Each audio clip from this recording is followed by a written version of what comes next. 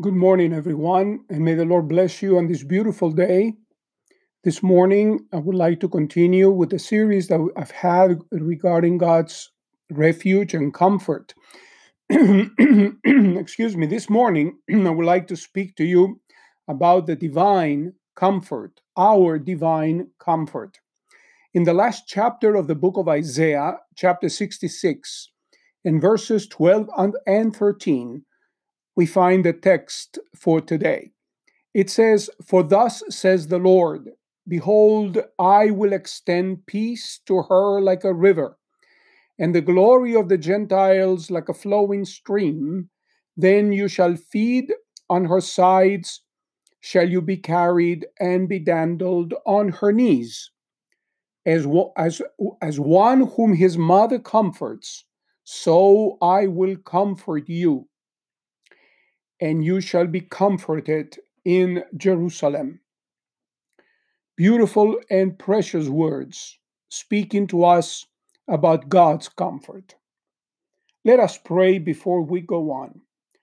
Our Heavenly Father, we come before your presence this day, thanking you that you are our divine comforter. You are the God of all comfort, in whom we can rely and we can run to receive the comfort that we need, especially, O Lord, through these troubled times in which we live. We thank you for your grace and your peace that you administer to us through your comfort and your precious Holy Spirit. In Jesus' name, amen. The Bible is emphatically the believer's own book where he finds the laws of God recorded. It is the directory through the dreary desert of life as he is bound for Canaan's fair and happy land where his possessions lie. It is his only book of true and solid comfort, revealing the precious promises and gracious declarations of his Heavenly Father. Yes, in the Bible there is an abundance of consolation for the believing soul. The text is a blessed example of what God is to his people and what he is disposed to do for them. I will read it one more time, just verse 13. "As one whom his mother comforts, so I will comfort you, and you shall be comforted in Jerusalem." First, we see the divine source of comfort. The Lord is the speaker in the passage before us. He alone can comfort Zion. He is the God of all comfort. In the New Testament, we read these words: "Blessed be the Lord God and Father of our Lord Jesus Christ, the Father of mercies and God of all comfort, who comforts us in all our tribulation, that we may be able to comfort those who are in any trouble, with the comfort with which we ourselves are comforted by God." 2 Corinthians chapter 1, verses 3 and 4. What a marvelous portion of scripture. How soothing and indeed how comforting for our hearts as we read them. Also, we're told, this time by James, that every good and perfect gift comes from above, and it comes down from the Father of lights, with whom there is no variation or shadow of turning, in James 1, verse 17. And if a believer's comfort is from God, this comfort will be distinguished first of all by its superior excellence. All God's works and gifts are perfect. The comfort he imparts is pure, without mixture. It is solid and not just ideal. And it is always suitable to the state and the circumstances of its subject. Now, God's comfort for the believer, it's distinguished not only by its superior excellence, but it's distinguished also for its sufficiency. It is enough to meet all the need of the soul, to satisfy all the desires of the heart, to banish every cloud and annihilate every fear. Now to him who is able to do exceedingly abundantly above all that we ask or think, according to the power that works in us, says the Apostle Paul in Ephesians 3:20. He is able to do exceedingly abundantly above all that we ask or think. We cannot imagine the depths of God's comfort until we experience it in our lives. So we see that it is distinguished for its superior excellence and also for its sufficiency, and it's also distinguished for its certainty. I will comfort you is God's own declaration. He cannot alter it. He cannot lose ability. He cannot forget. Nothing can frustrate his plans. His word is more stable and firm than the ancient hills, for these will be removed, but his declaration of comfort abides forever and ever. So we see that his comfort is distinguished, first of all, as we said, by its superior excellence. Secondly, it is distinguished for its sufficiency. Thirdly, it is distinguished because of its certainty. And fourthly, for its perpetuity. That means it will always be there. He will comfort his children in all places, at all times, in every change of life. He carries the young and tender lambs in his bosom and leads those that are with young. He is with his people to bear them to old age. He is with them in the afflictions to comfort them even when they pass through the valley of the shadow of death. He receives them in heaven and wipes away all the tears from their eyes. That's why the psalmist, in this case King David, could say, yeah, though I walk through the valley of the shadow of death, I will fear no evil, for you are with me.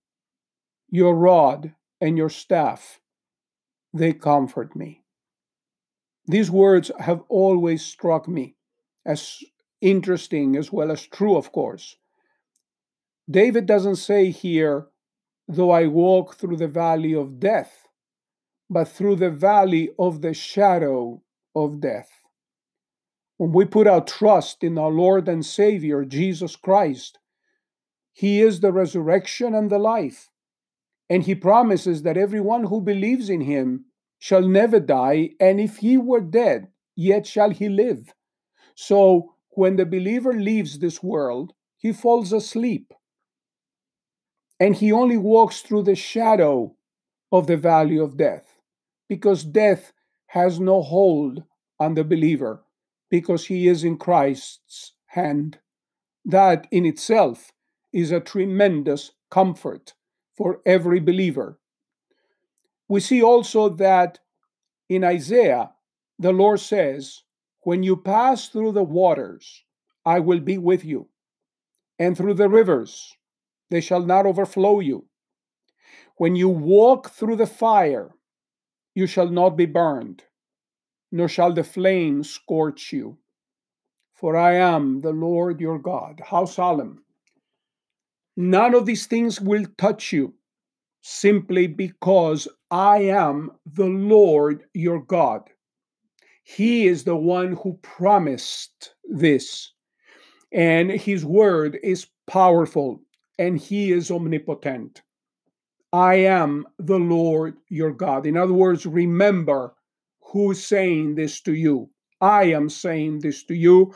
I am the Lord your God. And because I am the Lord your God, even if you pass through deep waters, or if you go through fire, you shall not be harmed in any way at all. Now, I know that through this life we go through a lot of tribulations and trials, But the Lord in heaven will comfort all his children who suffered down here. For we are told in the book of Revelation, the last book of the Bible, and God will wipe away every tear from their eyes. In Revelation 7:17. Isn't that wonderful? I remember my mother as a little tot, a little child, many times wiping my tears, comforting me like nobody else could. And that gives me a wonderful illustration of what the Lord is telling us here. He will wipe every tear from our eyes. In other words, He will comfort us when we are in His bosom in heaven. Secondly, we see the peculiar manner of divine comfort. It says, as a mother comforts her children, so I will comfort you. Now, undoubtedly, strangers have often proved comforters. And also, it is the part of friends to administer comfort as well. A brother's heart should abound in this. Brother should comfort brother, sister should comfort sister, siblings should comfort siblings. Also, a father's soul is expected to have it as well. A father must comfort his children. But it is in the bosom of the mother that this comfort reigns triumphant over every feeling. It is here that it overflows all boundaries as a river of spring. And so God will comfort his children as a mother comforts her own. How will he comfort us? What way? What manner?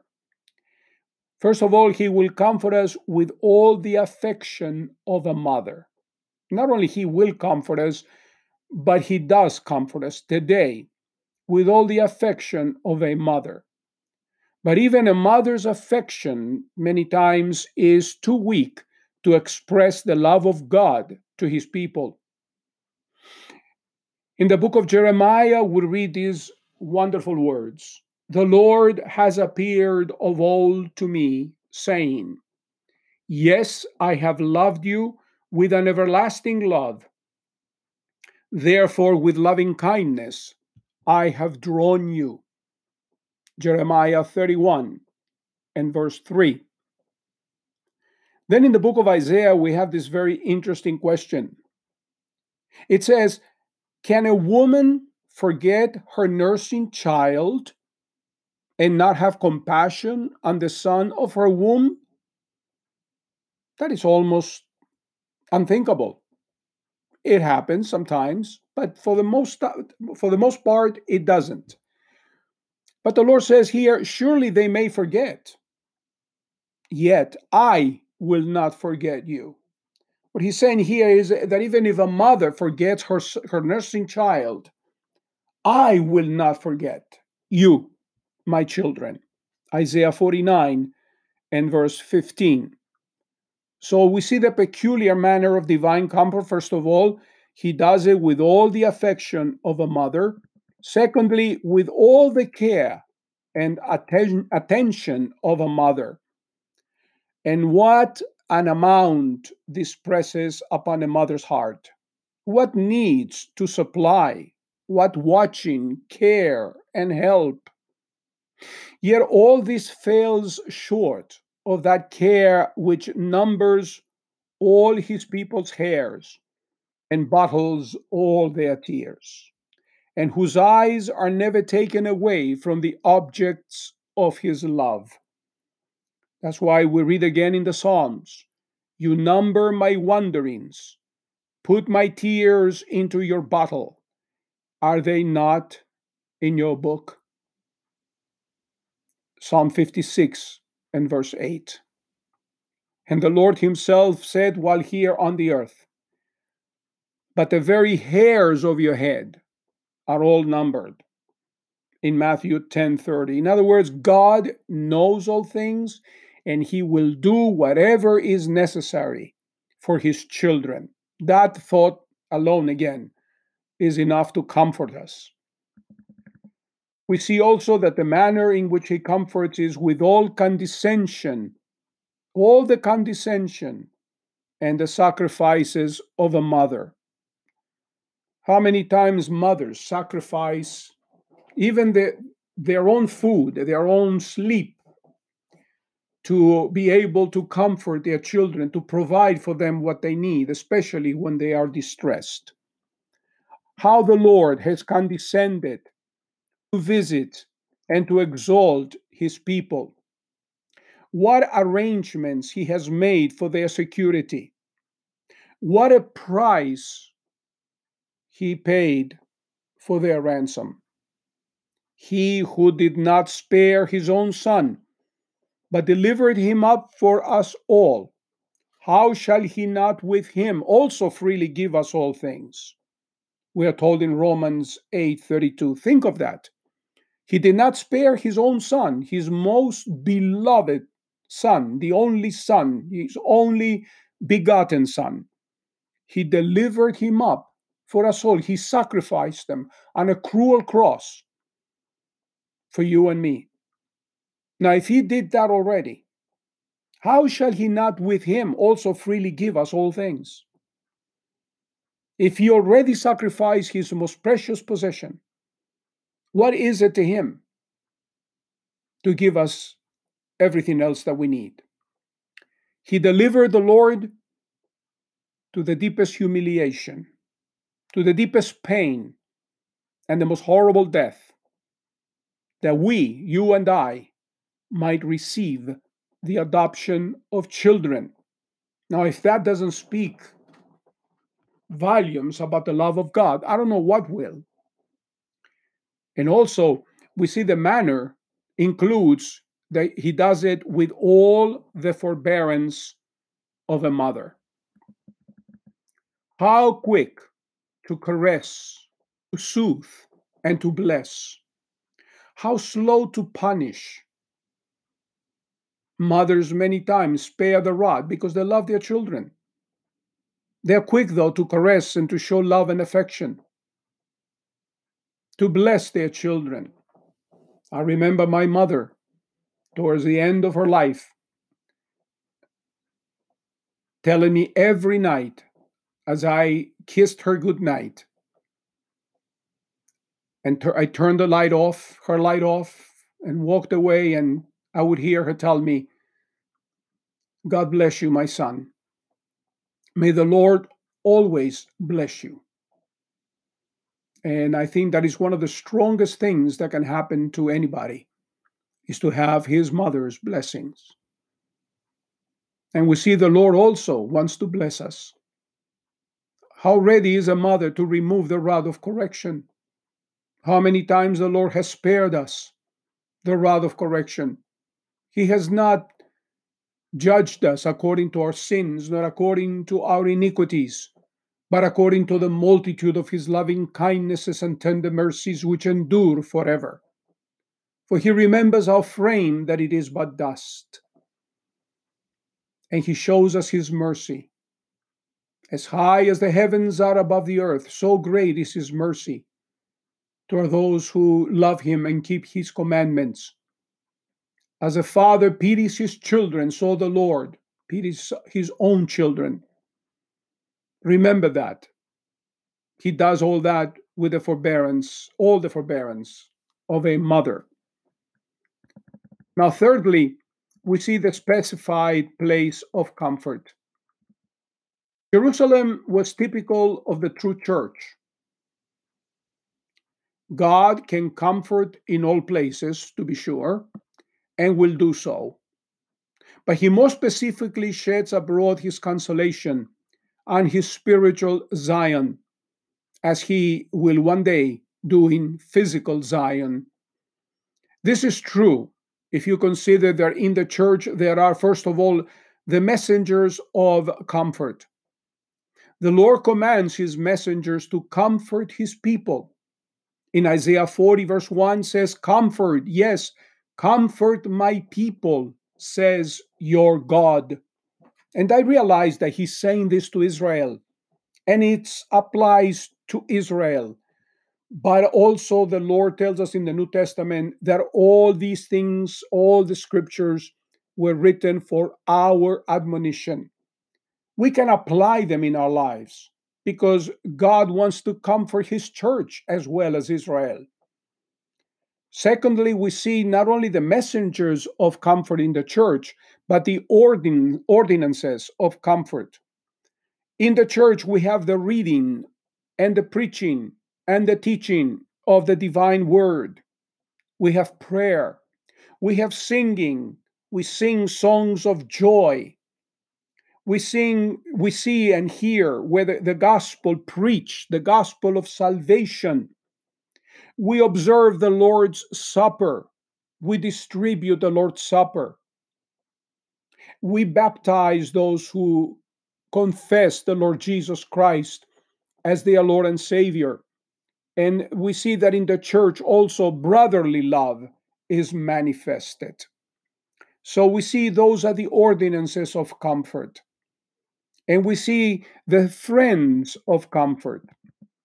People whose delight and duty is to comfort and edify one another. Now, some people have this very particular gift of comfort or consolation, and they've been equipped by the Holy Spirit with that special gift. But in reality, all believers, we are commanded to comfort one another.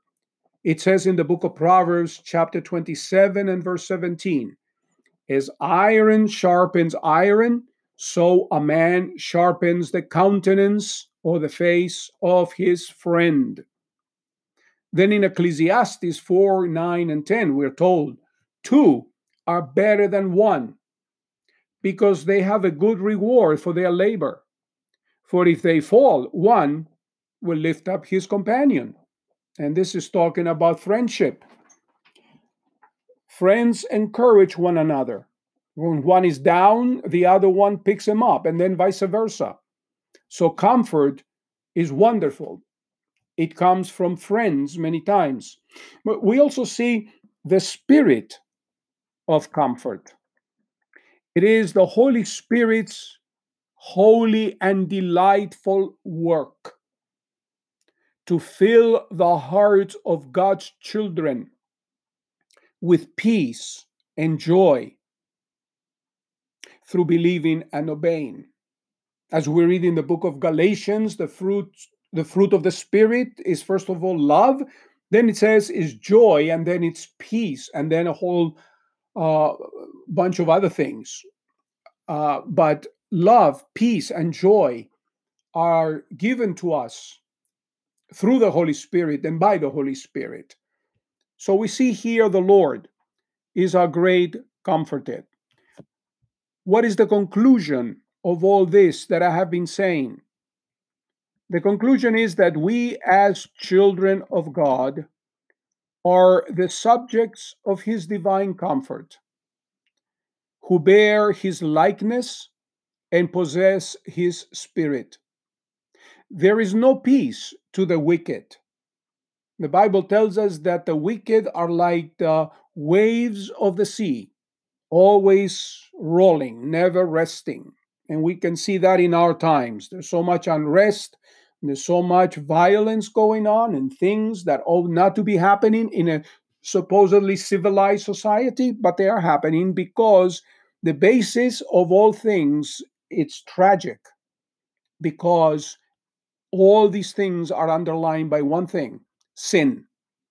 Sin is the problem here. It is not one people or another. It is not one political party or another. It is not one country or another. It is not one gender or another. The problem here is sin. All have sinned and come short of the glory of God. That is an absolute statement. And so we see that we are suffering in this world things that are going on that ought not to be happening because man is sinful. But those who come to the Lord, to Jesus, in faith, confessing their sin, and trusting Him as their Lord and Savior, become children of God by adoption through the Holy Spirit.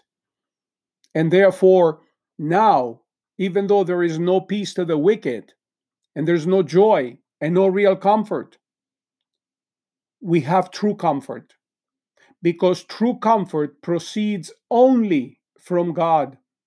He's the only one that can give us real comfort, true comfort. It is not in the creature. It is not in sin. It is not in the world. These are all broken cisterns. It is not in the creature. True comfort is in the Creator. He is the one who gives us true comfort. And we find that comfort in the Lord's true church, where His Word reigns supreme, where His Holy Spirit reigns supreme. How sweet it is the fellowship in the Lord's church. How numerous and precious the promises that are given to us. If you today are unhappy, I invite you to come to God through His Son, that you may establish, or I should say, that you may establish in your heart that kingdom which is righteousness and peace and joy in the Holy Spirit. That is the kingdom of God. Righteousness, peace, and joy. Look what is happening in the world today. How much unrighteousness, how much unrest, and how much unhappiness. Why?